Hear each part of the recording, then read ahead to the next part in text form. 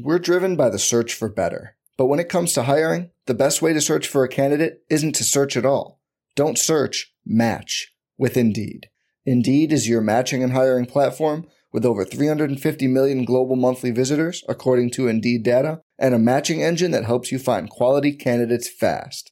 Leveraging over 140 million qualifications and preferences every day, Indeed's matching engine is constantly learning from your preferences.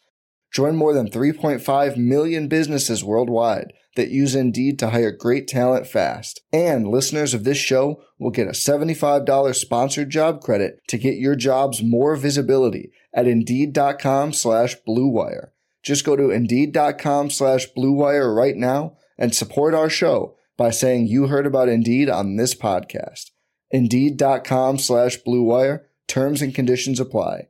Need to hire? You need Indeed.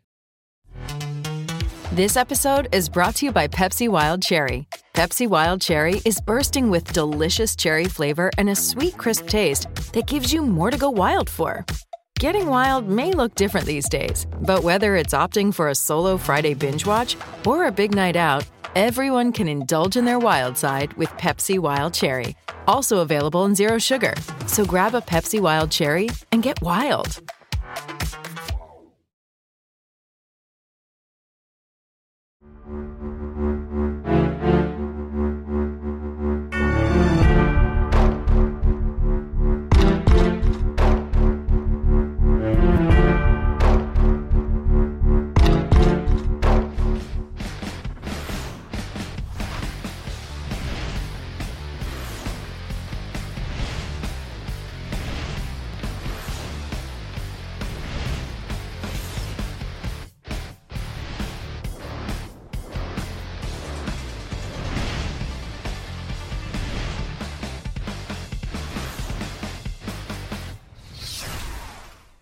Welcome to the Advanced Sports Analytics Show here on rotogrinders.com.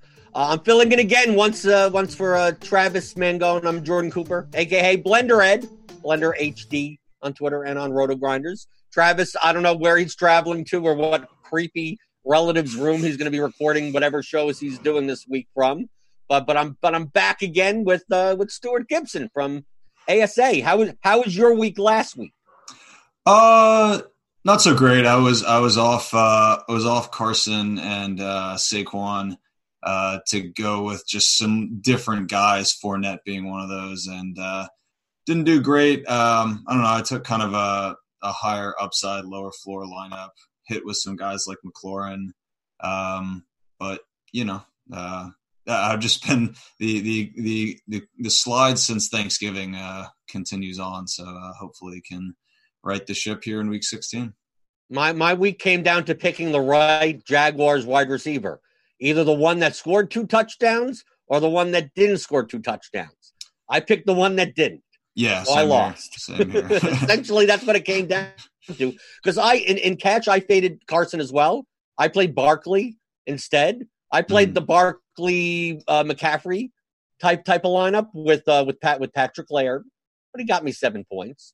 And everything looked fine other than it was the matter of Westbrook in a defense or Conley in a defense was my 2v2 and I chose wrong. So that's really what it came down to. Westbrook could have caught those 2 touchdowns, or at least if it would have been even, one each, I would have won. I mean, it came down to bubbling up a lot of double ups by just a little bit, but for the most part, Barkley ended up doing better than Carson. And I didn't play all 3 of them together. But I just, the Barkley Fournette conversation, because Fournette was on my radar. I did play him in GPP. It just comes down to, I view the long-term, running back performance. I mean, I'm sure you've done the research that from a long-term sample that the ones that are at home and favored are going to perform. There's a correlation between that and their fantasy points. So when given the choice between 2, Barkley was home and favored. Fournette was on the road and not favored. I know Fournette has, that target volume or whatever. If it's a coin flip, I'm going to choose the home favorite running back and just go with that. Yeah, I think with Barkley, there's an interesting consideration of just like how long of form do you want to take when considering a player. And I think we've actually talked about this more mid-season, and our models are using last 300 days, which effectively says, once you reach November, let's consider players' performance to date in the given season as kind of the baseline for, what their efficiency metrics are per touch, per rush, per target. And in the first half of the season, let's use a mix of their efficiency performance in the second half of the previous season and what they're accumulating to date in the current season. And Barkley is like one of those guys where I think that 300-day window, which is perhaps a bit on the short side. I mean, I could, I think there's viability using like a full calendar year or even the last two seasons. Barkley's efficiency has been quite bad this year. And when you remove any sort of longer form performance metrics like from the previous year, he doesn't look like a very strong running back. But if you kind of, the return of Eli Manning and maybe, had some reason to believe that there was, he could benefit from some efficiency boost with that. I think he probably would have shown up a little better in our models. I'm just using the game theory aspect of like, now I'm not using like Barkley as a person or Carson as a person. I'm just using insert running back as that price for the past 20 years in fantasy scoring, and just like home favorites with higher totals outperform ones. Like, don't even be biased by like, well, Barkley's been bad this season. Carson has sure. Like, just the projection is close enough that like when in doubt, I'm just going to go with the data from God knows how big on just running backs in general and favor the home favored ones with higher totals than the road underdog ones with lower ones. Gotcha.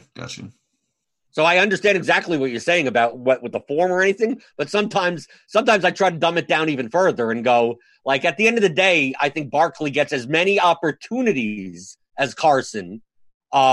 I just disregard, like, it's opportunities. So if you tell me they're both going to get 24 touches, and Fournette is going to get 24 touches, like, I'm going to side with the ones that are just home favorites, and for cash games at least, and then just go with the fact that typically bears out true over the course of multiple years.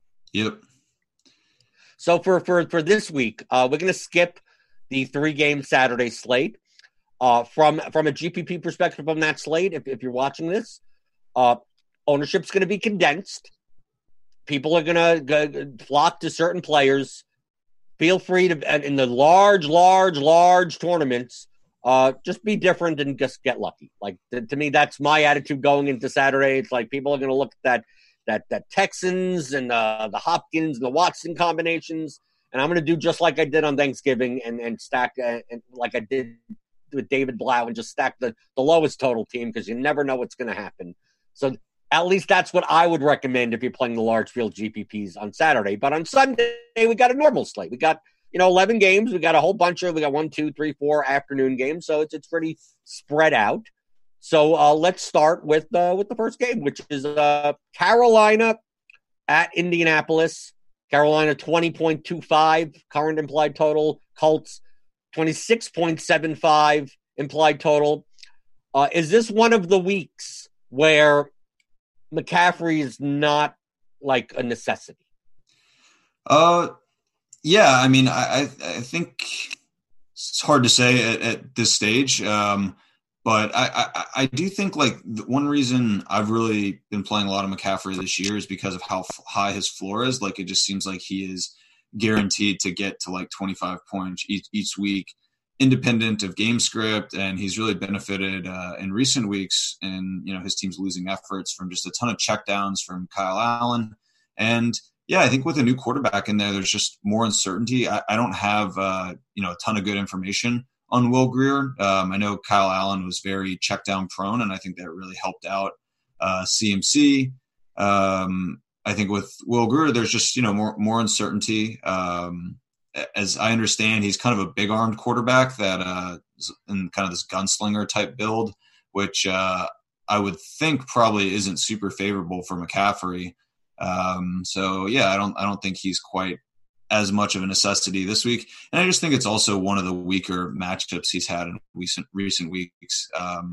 Indiana is pretty solid defense. They're going to be super slow paced. They're going to try to run the ball against this really bad Carolina rush defense with Marlon Mack and, just chew game clock. And I think that probably isn't super favorable for McCaffrey. I think for me, the more intriguing pieces in this game are on Carolina's wide receiver side.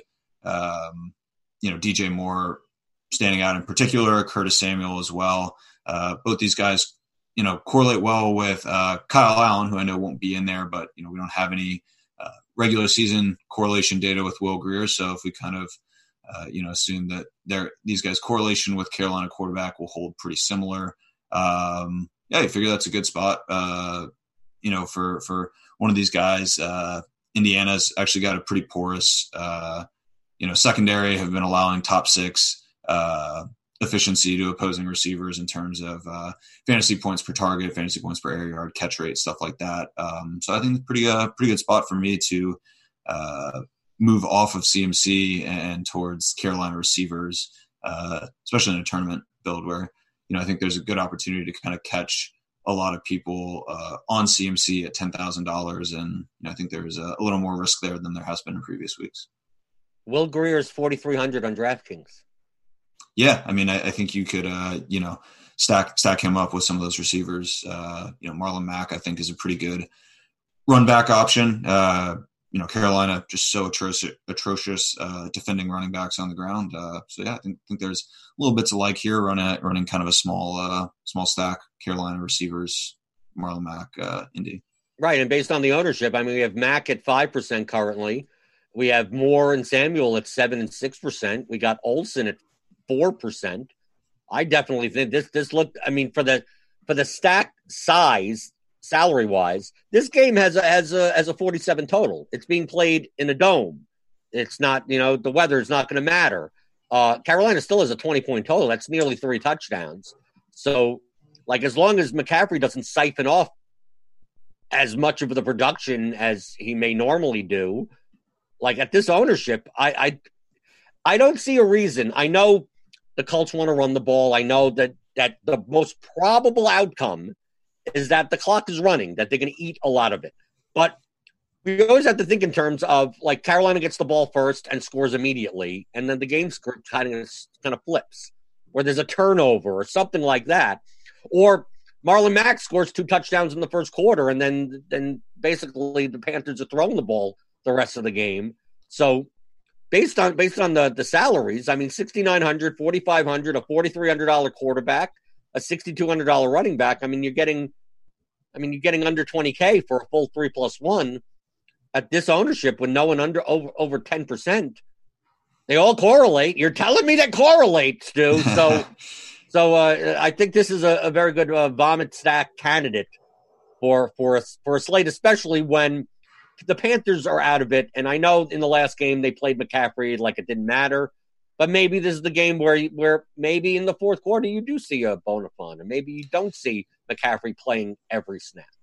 Yeah, I wonder if they, are going to want to be in kind of evaluation mode and give Will Grier kind of the keys to the car for better or worse, to see if he can actually drive it or if it's, a total train crash. I think an interesting spot. I think, Carolina receivers project well, good correlation. I think I'm interested in this game for the pieces other than McCaffrey, which is something we rarely talk about when talking about Carolina. Well, the next game is the Saints at the Titans. The Saints with a 26.5 implied total. The Titans with a 24 implied total. This is one of the higher total games on the slate. We have a bunch of high total games on this slate. From the Titans' perspective, obviously Tannehill has been playing well. A.J. Brown has turned into a true number 1 wide receiver, although he's 7,000 on DraftKings. And then the Saints are the Saints. I mean, pretty much it's Michael Thomas, it's Alvin Kamara, it's Drew Brees. Maybe you throw in some Jared Cook. But I still make the case every slate that he's on, and he's under 10K, is Michael Thomas the most underpriced player on the whole slate? Yeah, I mean, he's kind of the guy I'm focusing on. And I don't know, from a kind of game stacking standpoint, you talked about how many pretty good total games there are on the slate, and this is one of the higher ones, but it's also one that's just extremely priced up. I mean, Titans as a team have really been priced up in the last couple of weeks. And yeah, I mean, I don't know too. I know, Vegas odds are very efficient, but like these are two pretty good defenses. Tough matchups for kind of all passing pieces, passing and receiving pieces. So yeah, just given kind of the elevated price of the game as a whole, just the quality of the defenses and kind of limiting effectiveness through the air, and the fact that there's a decent amount of just kind of similarly totaled games that are a lot cheaper. It is a game I'm not like super interested in building around a ton. I think, I might want to grab a couple one-off pieces and work those into other stacks more so than I'm inclined to, build, I guess, around the game. So yeah, Thomas is kind of the guy I would key on as far as just grabbing that one-off piece. I think Kamara, people have been kind of underwhelmed with his production near the goal line, in scoring, but I think he's a decent kind of pivot off of Thomas. You figure it's been going lately where Thomas has been getting a lot, of kind of scoring production, and Kamara's been getting none of it. But, you do set yourself up nicely if you kind of build with Kamara, on the chance that Thomas doesn't get any of that production. I don't know. I think it, though, is for me, I'd prefer to just kind of stick chalk Thomas with a more contrarian stack than try to really load up this game with expensive pieces that I think probably will be pretty highly owned to begin with. So I don't know. That's kind of how I'm thinking about this game. What about you? Well, I think Michael Thomas will be highly owned. I think AJ Brown is going to get some ownership. But you're right. Like, it just the stack price is so insane. I mean, they could score 50 points, but the production could go a ton of different places. Ted Ginn could have some long touchdown. But Taysom Hill, Taysom Hill just steals touchdowns left and right. Who knows? But I think with people jumping off of Kamara and his lack of touchdowns, I mean, currently he's projected at 8% and he's 7,500. You tell us that like 6 weeks ago, and he's 30% owned at this price. So with a 26-point total on the Saints side, so I know that you go through your projection model, you look at the recent form, and you do all the analysis, all the formulas, but maybe this is a game Kamara scores 3 touchdowns and he's 8% owned. But I would agree with you that if I do that, it probably won't be with Kamara and Thomas together in a line. Yeah, they have slightly negative correlation, so it's not that has come down. I think in 2018 they actually correlated pretty well together, but it just hasn't been the case this year. And I think I'm kind of willing to trust that 2019 form a little more and pick one but not both kind of thing. Okay, next game. We go from enticing games to kind of, okay, this game exists. Giants, Redskins. Giants with a 20 implied total. Redskins with a 21.5 implied total. The Redskins are favored in this game. Most of the Giants are healthy. I mean, we got Shepard, we got Slayton, Tate. I mean, yes, the tight ends aren't anything to sneeze at. But I mean, I think the most appealing options in this game are probably the running backs. And it's going to be weird of me to say, I think the more appealing option in running back at 5,000 is Adrian Peterson. Are you going to tell me I'm crazy? I don't know. I kind of disagree with you. I think I'm more interested in the receivers in this game. These are like the 2 worst defenses against receivers, and it's a low total game. But I actually think there's a lot of intrigue for me in. There's intrigue, but you can tell me where this goes. Because look, I mentioned the Giants receivers, and then you have like Steven Sims, McLaurin, Harmon. Like, any of these guys can get there. I agree with you. Yes, maybe there's a lot of passing and the 3 touchdowns each side, but like, how do I stack this? How do I do this without like committing like half my liners because I need to like Like, which receivers am I choosing? Yeah, well, I think the Giants receiving core is significantly more confusing. I mean, they have 3 viable receivers. Rhett Ellison's coming back, which he's not like, a total game plan shifter, but he's just yet another person in there. But I don't know. I think the Washington side is pretty straightforward. I mean, McLaurin is the guy. He, has just been getting so much of Washington's looks. And I think, Steven Sims has kind of factored in as kind of the near, shorter yardage receiver. I don't know. I mean, we talked about Greer at 4,300, who's like a complete unknown. Haskins, I think, has been playing better, and he's, priced marginally higher than Greer. Okay. But he's not unknown. I'd rather bet on the unknown than the known, right? At this point. Yeah, I get. Yeah, there's a case. I get it. I think sure. if I were to play Haskins, which I don't think I am, obviously the single stack with McLaurin or something like that. I get it.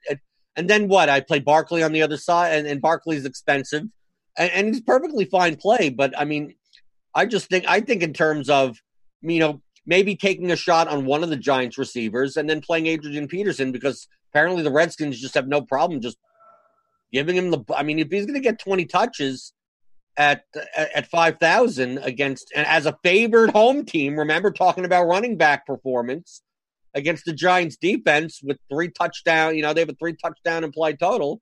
It's quite possible that Peterson has all 3 touchdowns. Yeah. I mean, I think he's in play. I think both these teams are really, really tackable on the outside, and that's kind of how I prefer to try to get there. Peterson's cheap. No Darius Geis in there. I don't think it's a terrible idea by any stretch. What do you think of Steven Sims at 4,000? Do you think he's cash viable? No, not cash viable, but I think he's got. I mean, the thing about the Washington receivers, they correlate really nicely with Haskins. Like, I think it's a potential. Well, obviously, he's the quarterback. Why wouldn't they? Well, I think they have massive correlations. I mean, Sims is 0.71 correlation with Haskins, McLaurin 0.66. I mean, I think those are on the high side. I mean, we have receivers that actually do negatively correlate with their quarterbacks. It's how is that possible? Can you explain the math on that one? Yeah, sure. How can you negatively correlate with the guy that throws you the ball? Well, the idea being that when a quarterback reaches a game kind of in excess of their central performance level. Oh, so we're talking about ceilings then. Like when they hit their ceiling. Sure. Yeah. With another receiver ceiling. Yeah. I mean, I think the way we are looking at correlation is how, players' performances relate to one another relative to each of those players' norms. So like, yes, a, 5-yard pass to like one guy I think we talked about on Twitter a little bit who had negative correlation with quarterback was Cole Beasley and Josh Allen.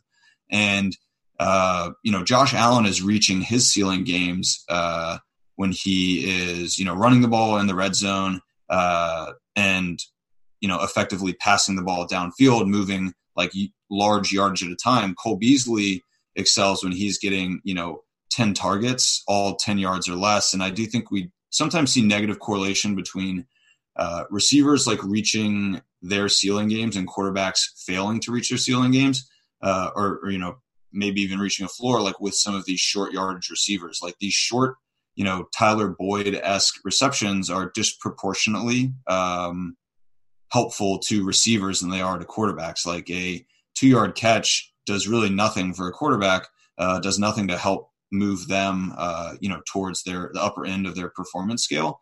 But an accumulation of many, short receptions, none of which go for touchdowns, for some of these cheap receivers does help move, them towards their ceiling. So that's the main reason. I agree with you. I kind of wanted to make you explain it, but that's the main reason why when I double stack those possession receivers, I never single stack with the quarterback. I need to get the yardage guy with him. So like the Danny Amendola types, even though, he had a 100-yard game or whatever, like I'm more likely to like not single stack him. I'm like, I'll play Golladay with him. So like these, like the Steven Sims, like I wouldn't do Haskins Sims. I would do Haskins Sims McLaurin. I would do like Beasley. You do John Brown with John Brown and Josh Allen, but like I wouldn't do a Brown Beasley stack. I do a Brown, an Allen Brown stack, but I wouldn't do the single stack with those possession receivers.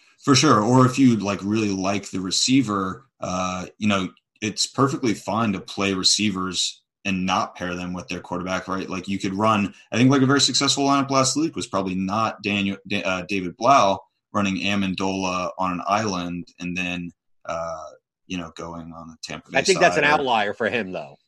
For Amendola or Blau? For Amendola.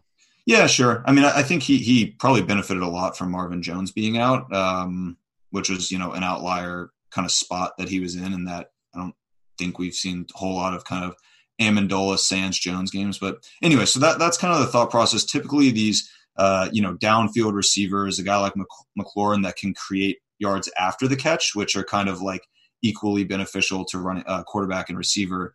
These are your guys that typically correlate well with quarterbacks and I think make for the most intriguing, stack options.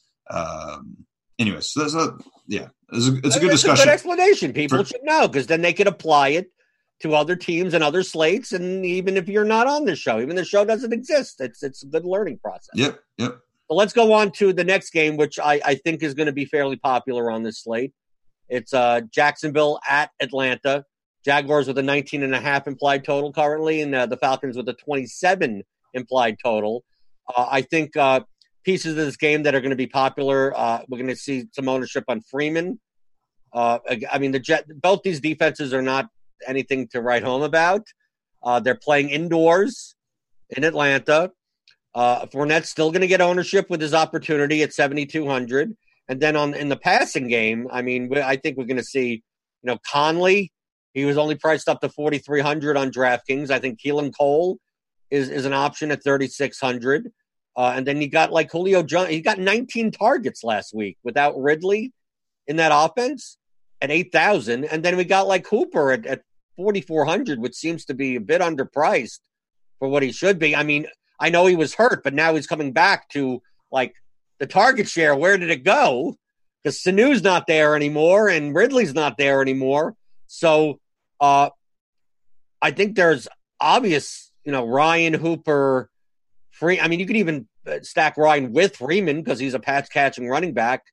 You got Jones, and then you got cheap wide receivers on the Jaguars, and you even have, a pass-catching running back for the Jaguars. Overall, do you think that this game is going to be over-owned for its expectation, or do you think that the pricing is it should be this efficient? It should be this owned. We're looking at more or less the same total and spread as that Carolina game, and I think the ownership is going to be way higher on this one. The prices are way higher. It's an interesting exercise of recent response to recency. Like Julio went absolutely nuts last week. Conley kind of got in there late. Westbrook did nothing, kind of thing. And I'm actually interested in the pieces that didn't perform super well last week, one of whom you touched on was Hooper. The price is way down. Not way down, but it's down for him. Historically, he's had really strong negative correlation with Ridley because, they kind of – their ceilings are achieved by kind of the same trait and their ability to get looks in the red zone. And with Ridley gone, I expect Hooper to, I think, benefit in a big way from that absence. Julio, I imagine in response, he went nuts last week. And I think, the logic that him excelling with Ridley gone should carry through. But if it is going to be super popular, I'm interested in, I think, going kind of different routes in this game. Hooper, Ryan really interests me. And, one guy, with the whole Conley, and I think Dede was in a perfectly good spot last week, just had maybe some run bad. A guy coming back, DJ Chark, I think is the guy on the Jacksonville side that I really want to own. Atlanta. Is he going to play or is he just questionable? I believe so. I thought I saw reports that he was practicing, had been in practice this week. Okay, so we'll need to. I mean, that's a big thing for these receivers because, I mean, if Chark's in, because they priced Conley and Westbrook up a little. Westbrook at 5,100 on DraftKings, 4,300 for Conley. I mean, it takes Keelan Cole away as a potential upside play at 3,600. But like Chark at 6,300 becomes the underpriced one out of the bunch if he's able to fully play. I mean, yes, if he can play all the snaps, if he could play 80+% of the snaps, I agree with you. But this may be the type of thing that we need to look Saturday or even Sunday morning on whether or not he's in. And yes, I would agree with you that I'd be much more inclined to play Chark than any of the other guys. But if Chark's not in, I mean, if this game's going to go back and forth in a dome, I still think all these Jacksonville receivers are playable. Yeah, I think so. So the report on Chark is he has been in practice this week and is expected to play. So, I think probably Keelan Cole is the guy who would, be most hurt by the the return of Chark. Probably just wouldn't really be on the field hardly at all. But yeah, I mean, I think even Conley and Westbrook, I think, stand to really be hurt by the presence of Chark. I mean, he's been pretty solid with Minshew, and I think the Atlanta passing attack correlates pretty well with the other, passing on the other side or receiving on the other side. So I think probably I'd be looking at this from a build around Atlanta pass game and then try to run back with Chark in particular. I really like, and I think he's been a real solid receiver this year. And just coming back from injury, I do wonder, if people might be a little hesitant to click on him and might be more inclined to see, 2 touchdown Conley at a minimum price hike. I think there's maybe some good opportunity for Chark to come in at under-owned. And Chark is the type of receiver that you could single stack with Minshew, and you could even play like a 2+2 stack where you're doing Minshew, Chark, and then running it back with both Freeman and Hooper. Mm-hmm. So you're getting the 2 cheap instead of Jones. You're getting the 2 cheaper guys, but you're getting Freeman in the game script where the Jags have to pass. Freeman gets more looks. Maybe Freeman gets a couple of PPR, 5 catches, 1 touchdown, maybe 100-yard rushing game against the Jacksonville defense, and Hooper gets 5 for 60 and a touchdown. And, that he pays off for, at 17 points for his salary at 4,400. And you just hope that Julio Jones just has a nice average 20-point game, and it's not going to matter. Which, yeah, I mean, it's not like, he sometimes can disappear in games. I like the sound of that. Jacksonville, we know we really want to attack on the ground. And, Freeman, I think, does have a pass catching floor that, is pretty intriguing. So I like the sound of that build for sure. Well, going on to the next game, which should seem like a game that we should be targeting at their total, which is, it's moving up to 49.5. But I'm not even sure how you do it because there's always the case with the Ravens. Ravens 29.75 implied total, taking their show on the road to Cleveland to face the Browns with a 19.75 total. The Ravens are easy. It's Lamar Jackson, and how the hell do you stack that? As usual. And then you got Cleveland, where apparently they don't care about the receivers. Last week they didn't seem to care about the receivers anymore. But you have to assume as a 10-point home underdog that they're going to have to pass. It's not going to be the Nick Chubb show and the Kareem Hunt show. What's the stack in this game? Naked Lamar with one of Jarvis or Odell Beckham? I just look at it's the weirdest types of games to stack because if I stack Mayfield, the best run back is the opposite quarterback. And then if I stack Jackson, it's the best option is to not put him with anyone. So how do you attack this game? Yeah, just a combination of, how Jackson gets it done with so much, effectiveness from his legs and just how good the Baltimore defense is. I think they're a team that sets up pretty well for just kind of an onslaught build. Baltimore's defense is really good.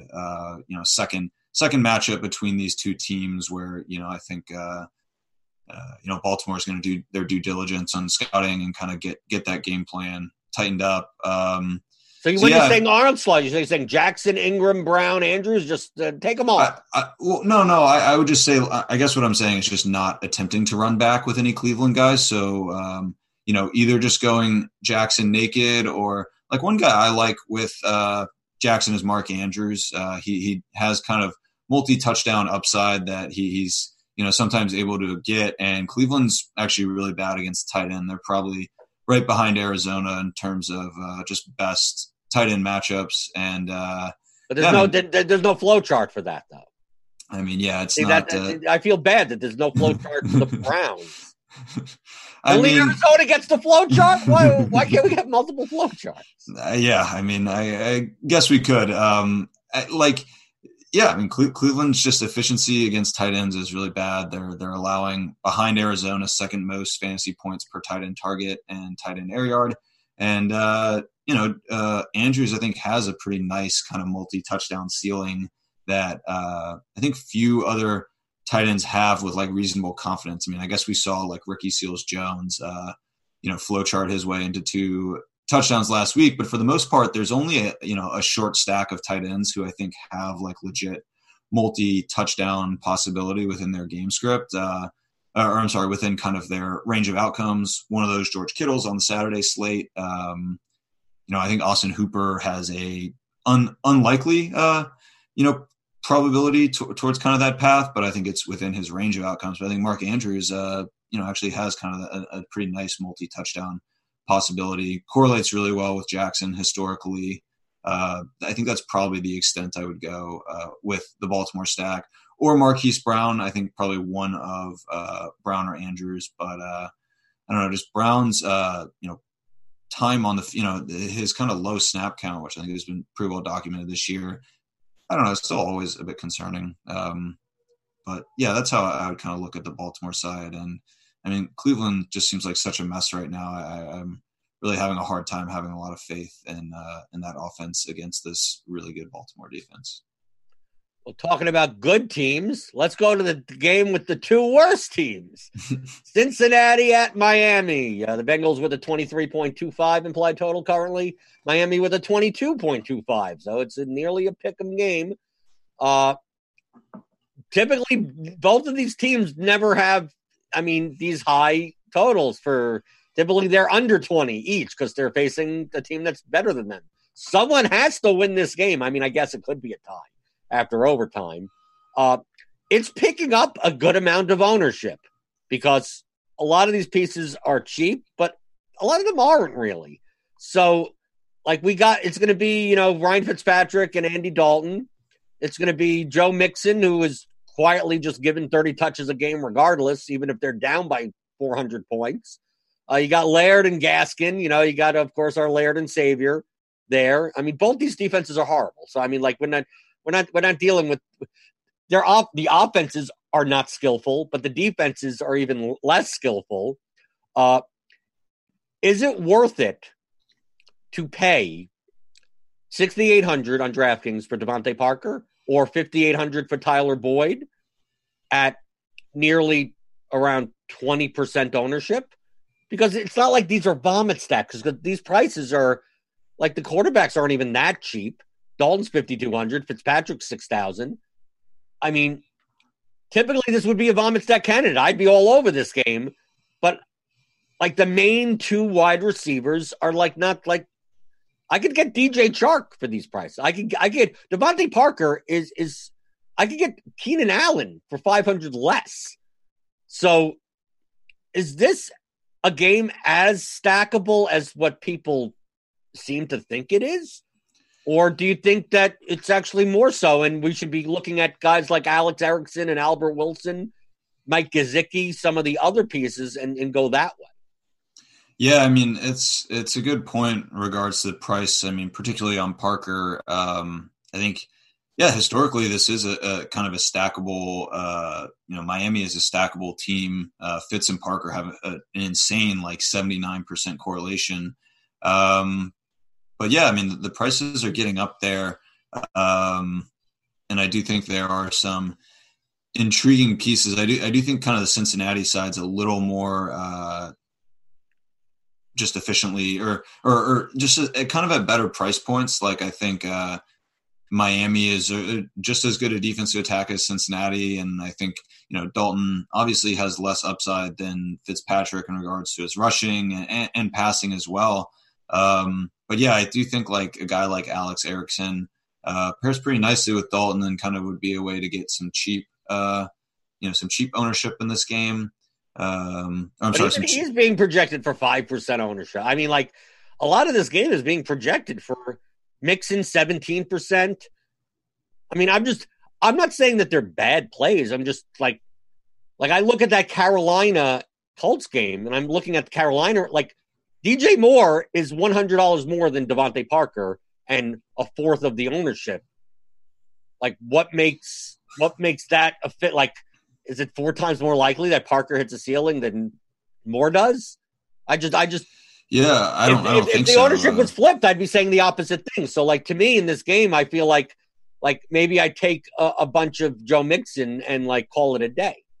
Yeah. But at 17, I mean, that still sounds like he is. But for a running back in that range, That isn't like absurd or anything. Gotcha. Because remember, if I'm building a vomit stack, if I'm playing 5% don't stack, like, I don't care. Like, running backs are much more narrow range than any other position.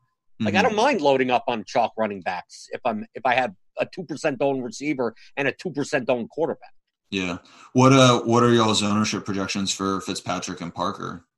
I mean, quarterback ownership is all spread out. 9 for Dalton, 7 for Fitzpatrick, which for quarterbacks is actually above average. Okay, yeah. I guess more so for Parker. Parker's at 20. Oh, wow. Okay, yeah. But he's 6,800. I mean, it's not – to me, he's efficiently priced. Yeah, I mean, per dollar, I don't think Parker is a super great value by any stretch of the imagination. I think you're really just playing him for correlation properties with his quarterback and the other side. But it does feel like there might be equally good, probably better kind of medium projectable options and probably just as good, maybe not quite as good kind of correlation plays as Parker, but at lower ownership, higher, just better value could be a route to go. I do think from cash game perspective, I really am intrigued by Dalton. I think he's at a really low price and just has a great matchup. So I think he's an interesting play there for cash purposes. John Ross, I mean, has, big play ability. He just hasn't really been used the same way he was early in the season since returning from injury, and does feel a little thin to try to get too much out of that. I can't really. There's no evidence that would suggest that his playing time is going to increase this week compared to the last 2 weeks. So, yeah, I don't know. For me, I think maybe more of an interesting game for cash purposes than tournament, just given kind of the elevated price points. Okay, let's go to the next game, which should be a quick one, I believe. Pittsburgh, Jets, Steelers with a 20 implied total, Jets with a 17 implied total. In your model, Stu, how much weight do you put on revenge? About 0. So Le'Veon Bell doesn't get an increase. Might be rounding, but no. I mean, Le'Veon Bell doesn't get an increase. I mean, based on, I use Cardi's blitz based on his projections. In this game, Bell is the best point per dollar play. Like, not on the slate. I'm just talking about in this game. Oh, okay, gotcha. And no one it's like Bell and Connor, and then it's a 37 implied total with like a Steelers team that is not really looking to shoot out. I mean, they're looking to make the playoffs with Duck Hodges at the quarterback, and a Jets defense that typically stops the run more than the pass. It's very hard to figure that this game turns into a shootout. It's a 37 implied total. I'm assuming there's correlation, and there's obviously correlations, but what are the chances of any of these guys hitting a ceiling in this game? Yeah, pretty low. I don't know. I haven't looked closely at everyone in the game, but I would guess Bell is, point per dollar projecting the best for us. And I don't know, he's not projecting, I guess, terribly from a median standpoint, but the guy has just shown, no extra gear this year. Really the only play I'm interested in this game is Pittsburgh defense. I think other than that, there's really not too much to like. The Jets, we typically want to attack on the outside with receiver, but just those Pittsburgh you can receivers. take a shot. Like if you want to take a shot on Johnson or Washington, but to me, those are one-off plays that you throw in. They're 1%, 2% owned type of things, and hope for a 90-yard touchdown. And I think that's perfectly fine. But I don't see stacking. I don't see stacking a quarterback with either of them. Yeah, no, maybe a Deontay Johnson. Pittsburgh D double dip. A double dip! You're doing the double dip. But yeah, no, I have actually no notes on this game other than that both these defenses are good. Pittsburgh DST is actually projecting pretty favorably points per dollar for us. So I don't know. I think paying up at defense is always a bit contrarian, especially when it's with a team other than the Patriots. So if you can get a defensive touchdown out of Pittsburgh, that could be a decent spot there, but other than that, not much. Okay, let's go now to a more popular game. The Raiders, Chargers, Oakland, 19.25 implied total. Chargers, 26.25 implied total, which they're at home, but that's barely home field advantage there. I admit there may be more Raiders fans than Chargers fans at that game. We have two of the highest projected owned players in this game, and I would assume they're correlated with each other on opposite sides of the game, and that one is DeAndre Washington with Jacobs not in. The DraftKings has not priced him up. He's 4,000. He's going to get Jacobs' workload. There seems to be no reason why he shouldn't be popular. And then on the other side, correlated with the run game of one team is the pass game of the other, and Keenan Allen getting double-digit targets at 6,300. He figures to be one of, if not the most popular wide receivers, outside of maybe Michael Thomas, the popular wide receivers on this slate. Is there any reason not to, outside of those two, I could see if you're going to play a GPP lineup and you're playing very contrarian and go, well, I'll just jam in Washington and Allen as a secondary correlation, I think that's fine with a 1% own type of stack, contrarian stack. But if you're not going to do that, is there a way to stack this game where either you're getting leverage, on the Chargers, I could see playing Rivers and Mike Williams and not playing Keenan Allen and then playing DeAndre Washington as the run back, would make sense. But is there a way to do this where you still play both those two guys and still end up being different somehow?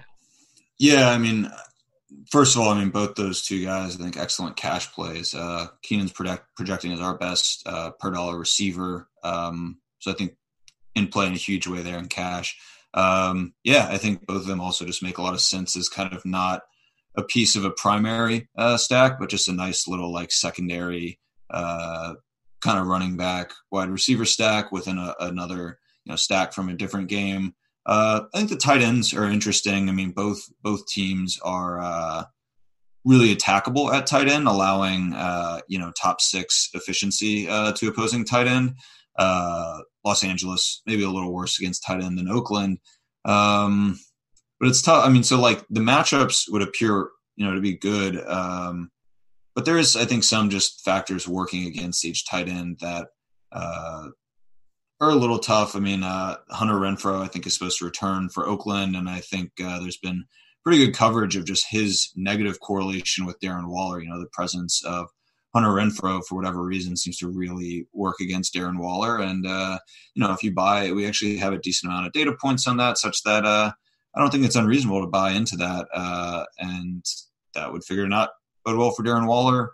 And then Hunter Henry, just a crowded Los Angeles offense. There's a lot of mouths to feed. And to me, Keenan Allen seems to be the most consistent, used piece in that offense. Hunter Henry has, he in his kind of initial return from injury, was really heavily utilized, but it does seem like his targets have been a little more up and down as of late. I think those are, interesting ways to get off of Keenan Allen and DeAndre Washington. However, I think those two chalky plays are actually pretty good chalk in my opinion. What do you think of the correlation or negative correlation? What do you think between them of playing Washington and someone like Gordon or Eckler together?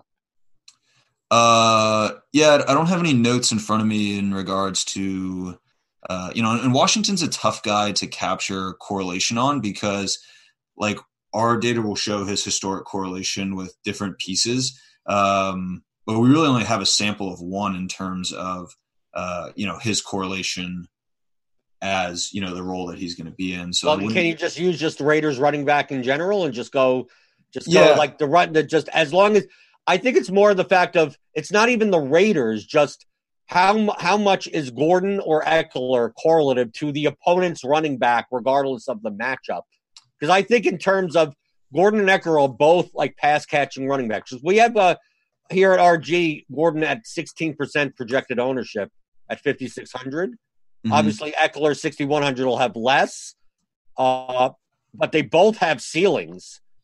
Like, which do you think the ceilings correlate to? Like, Washington doesn't have to smash. Like, Washington doesn't have to get like 20 plus points at 4K. But if he gets 15, if Washington gets a touchdown, maybe 4 catches, 80 yards, that type of game, like, and you have to use another running back slot in addition to him.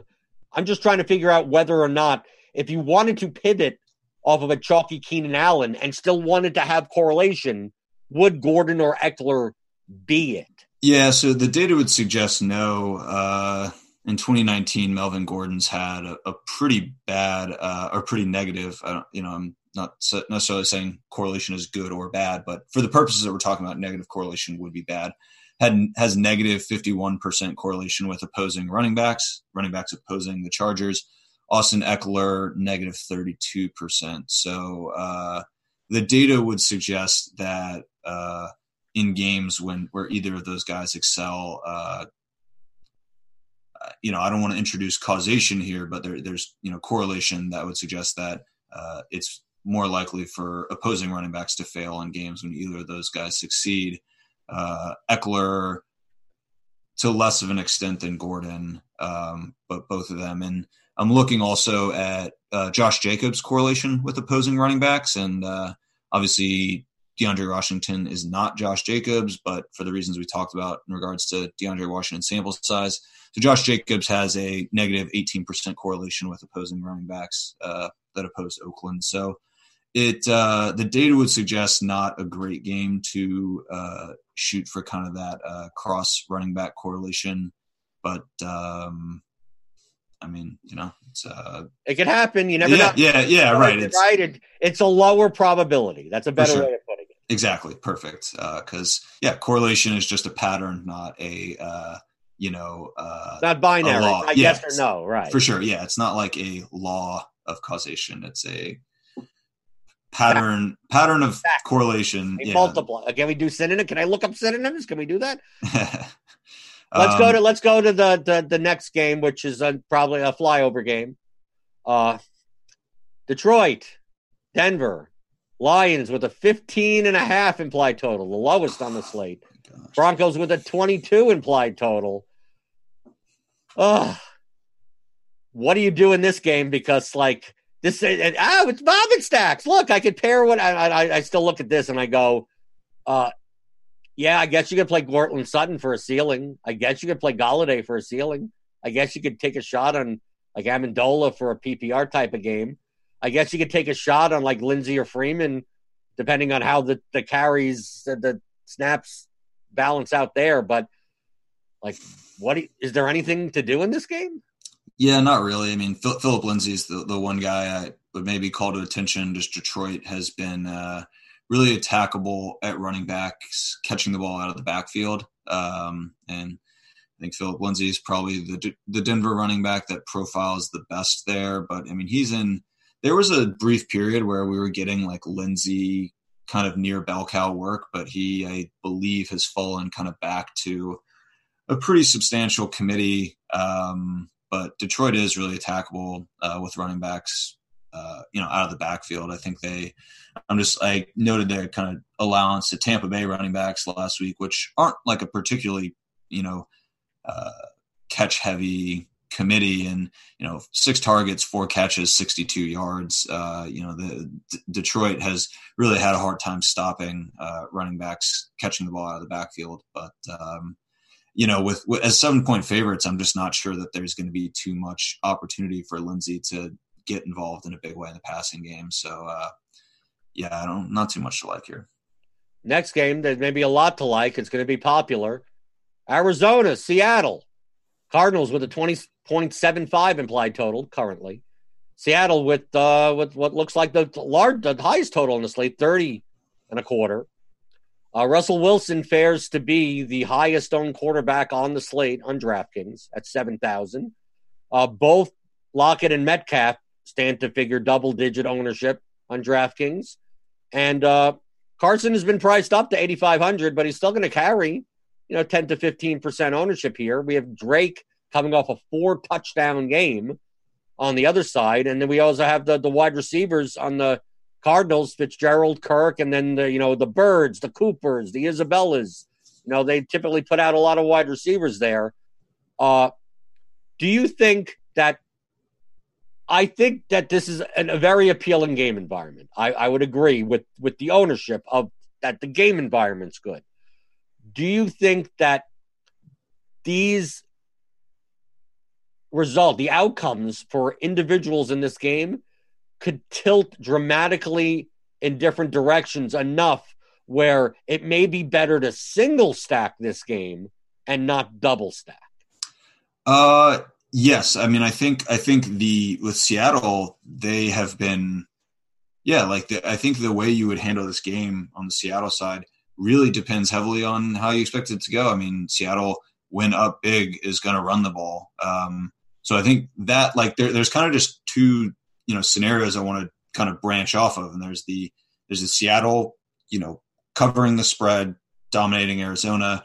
And I think that is a scenario where I'm probably going to, want to be skinnier with the stacks. Like I think going just straight Carson and then running the Arizona receiving side of, Kyler and Kirk is probably the preferred approach I would take there. I think, like you said, Russ is, I think, going to be pretty popular. And I don't know. I think Russ has a legit floor. Like when Seattle gets up big, I think Carroll is pretty happy to just run the ball a bunch. And, I think there's a decent chance that could happen. So there's kind of that game script, which I think really lends itself towards just running like Carson and then, a short stack on the other side. Because I'm looking at it from a perspective of price. Mm-hmm. Like I could see, obviously, Wilson, Lockett, Metcalf would be like the passing stack. Or you could even throw in Hollister because of the flow chart, right? Yeah. 200, you got to do that. Arizona, the original flow chart. And the Browns are sitting there going, hey, what about our flow chart? Yeah. But I could, at these prices, Lockett is 7,600, Metcalf is 5,900. Like Lockett needs a 100-yard kind of 2-touchdown type of game to pay off for GPP value, which to me takes off from Metcalf's, who's almost 6K by himself. And Kirk is 5,600. So like I look at this from a perspective of, if I'm going to play Wilson with both Lockett and Metcalf, like I need everything. I need Carson to pretty much die and get none of the production. So that's why, like, I'm more inclined if I'm going to, because they're all high owned. So like by playing Wilson with the 2 wide receivers, I'm not gaining. I'm like, the differentiation isn't even there. So I need to get that right and still have to get the rest of my lineup right. So I think I'm more inclined to, if I'm going to play a stack of Seattle, do just Wilson to Lockett, hope Lockett gets 45 points, or do Wilson to Metcalf and hope Lockett's sitting there with 2 catches for 12 yards and Metcalf has 3 touchdowns, and then running it back with just one of Kirk or one of Fitzgerald or even Damiere Byrd or something, or doing the same with the Murray, just doing Murray to Kirk, not like with 2 wide receivers, and just hope that all the production tilts towards 1 wide receiver. So I'm not stuck there with high-owned pieces and one of them with 9 points. And it's like I didn't gain anything. Yeah, I mean, I think the Wilson, Lockett, Metcalf is a pretty pricey and likely to be high-owned. And we talked about earlier in the year how Lockett and Metcalf actually correlated pretty well together, and that's tapered off in the second half of the season to the point where Lockett's got super high correlation with Wilson, but really not good correlation with other receiving pieces in Seattle. And I think actually in conjunction with just the excellent tight end matchup and the way that the two guys are correlating in the receiving game well together, I think actually the preferred Seattle double stack for me would be Wilson, Hollister, Metcalf, Christian Kirk on the other side. Those guys, Hollister and Metcalf, have actually shown really good correlation with each other. 59% positive is like a really high correlation between two receiving pieces. And then Hollister and Wilson and Hollister and Metcalf alone have actually correlated really well together. Wilson, Hollister, 64%, Wilson, Metcalf, 47%. And both Hollister and Metcalf actually correlate well with receiving options on the other side. 40% positive correlation for Metcalf, 50% positive correlation for Hollister. So for me, if I am going to try to double stack this game, really the correlation on and really all assets, all pieces that is really coming together is actually Wilson, Metcalf, Hollister, Arizona receiver, probably Christian Kirk, just given Larry Fitzgerald's kind of, talk about dying on the field. Like that's kind of how, if I am really going to stack up the Seattle side, total just fade of Wilson and Carson in any lineup just makes really no sense, given kind of how this team operates. And I don't think that, that's completely earth shattering news, but if I am going to double stack, I think avoiding Lockett and going with the two cheaper kind of secondary and tertiary pieces of Hollister and Metcalf is probably the way I would want to go. The last game on the slate is the one that's going to decide who wins the worst division in the history of NFL football, the NFC East. I'm not even sure what their records are, but isn't like the division winner is going to have a losing record. It's Dallas, Philadelphia, right? Yeah, I think there's routes to getting to 500 or maybe one game over. They're both sitting at 500. So okay, so someone's going to have a winning record. Dallas has a 24 implied total. The Eagles have a 22.5 implied total. We got an Eagles passing attack that has like no one. I don't know. It's Greg Ward and Ertz and Goddard and Arcega-Whiteside sitting there doing nothing. We got running backs that Miles Sanders, Ezekiel Elliott. We got quarterbacks that should be good but may not be. If you look on paper, you go Carson Wentz versus Dak Prescott. You think this is a good matchup, but maybe not this season as much. What do you see in this game? Because I view this game as stackable in a single to me, if I'm going to stack Dallas, it's going to be with just one of Gallup or Cooper and not both of them with Prescott. And I'm much more inclined to look at the Eagle side and play like Wentz, Sanders, Ertz, some type of combination like that and run it back with Zeke, because it's not like this total is low. It's 46.5. So it's going to be owned somewhat. Like these are not like single digit owned pieces, but they're not like as owned as the rest of the slate. I could obviously see a case where this game is 10-6 and it doesn't this ends up being a dud, but I think that the pricing in this game leads it to being stackable.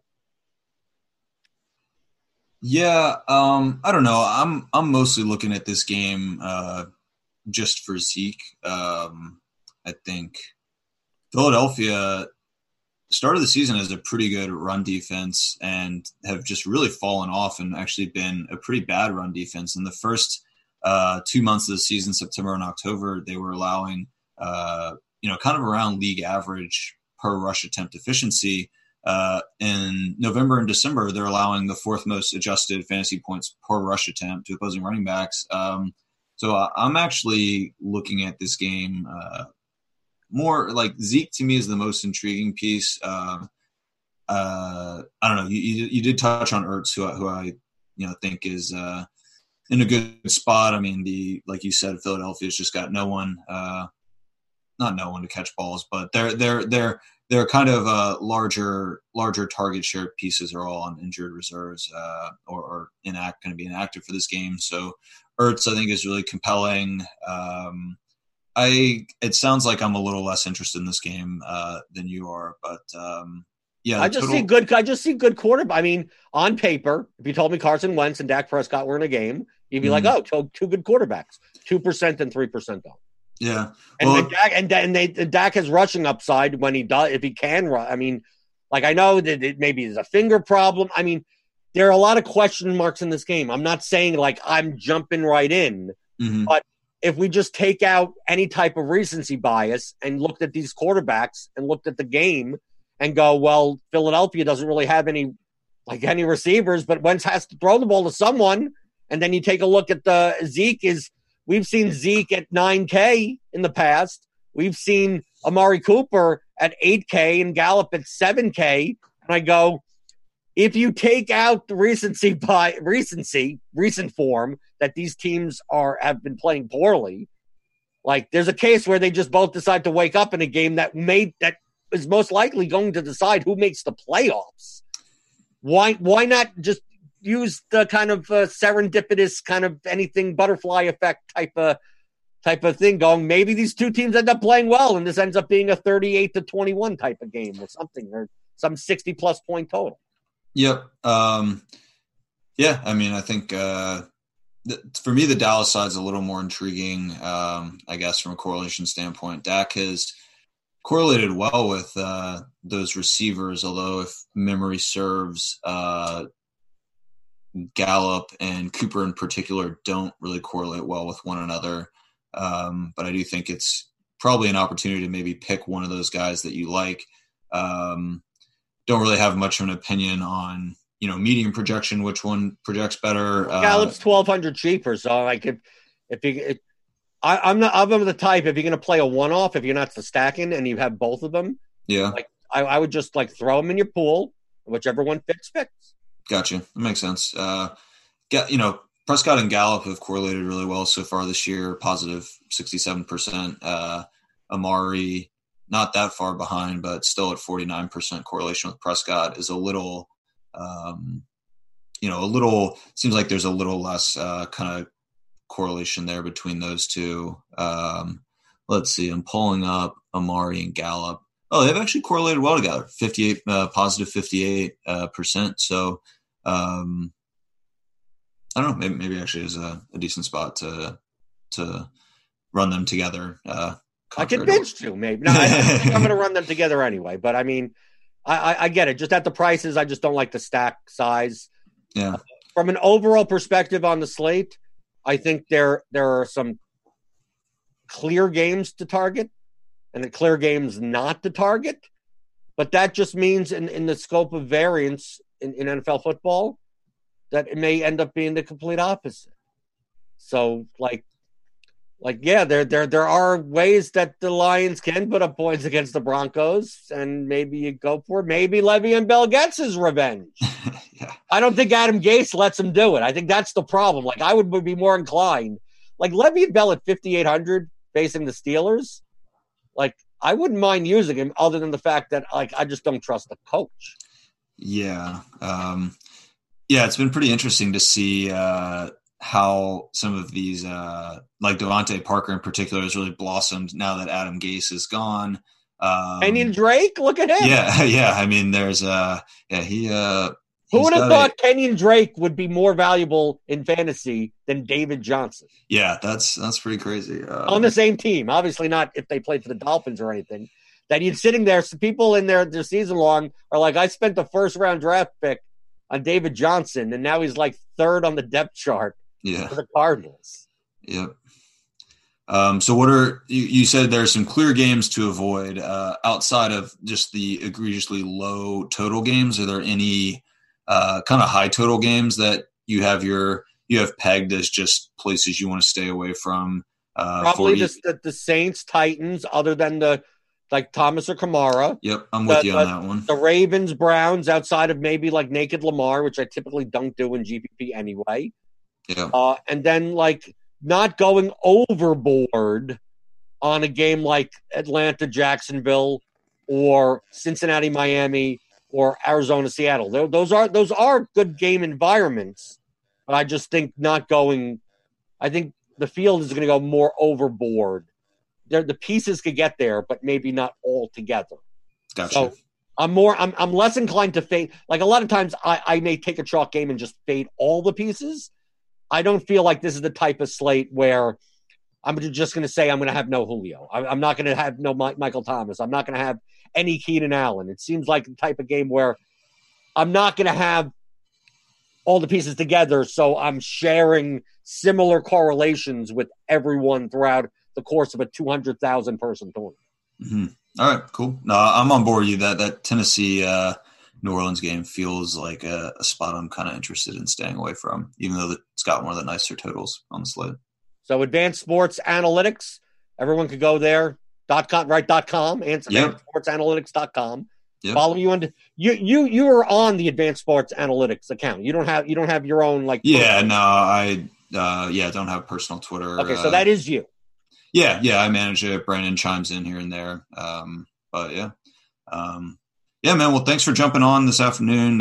Thanks to Devin. I know it's been a fun season working with you and Travis and a little bit of Dean there early in the season. So just want to shout you guys out for, helping us along the way and working with us and, providing some good insight and, Devin just organizing the shows each week and doing the production side of things. Really, really appreciate the professional job you guys have done with all of that. So much thanks. This will be our last show this season. So, well, even if I wasn't hosting the show, but even with Travis, even before I was on before, one of the this is the show that I look forward most each week to listen. Oh, sweet. Well, we humbly appreciate it.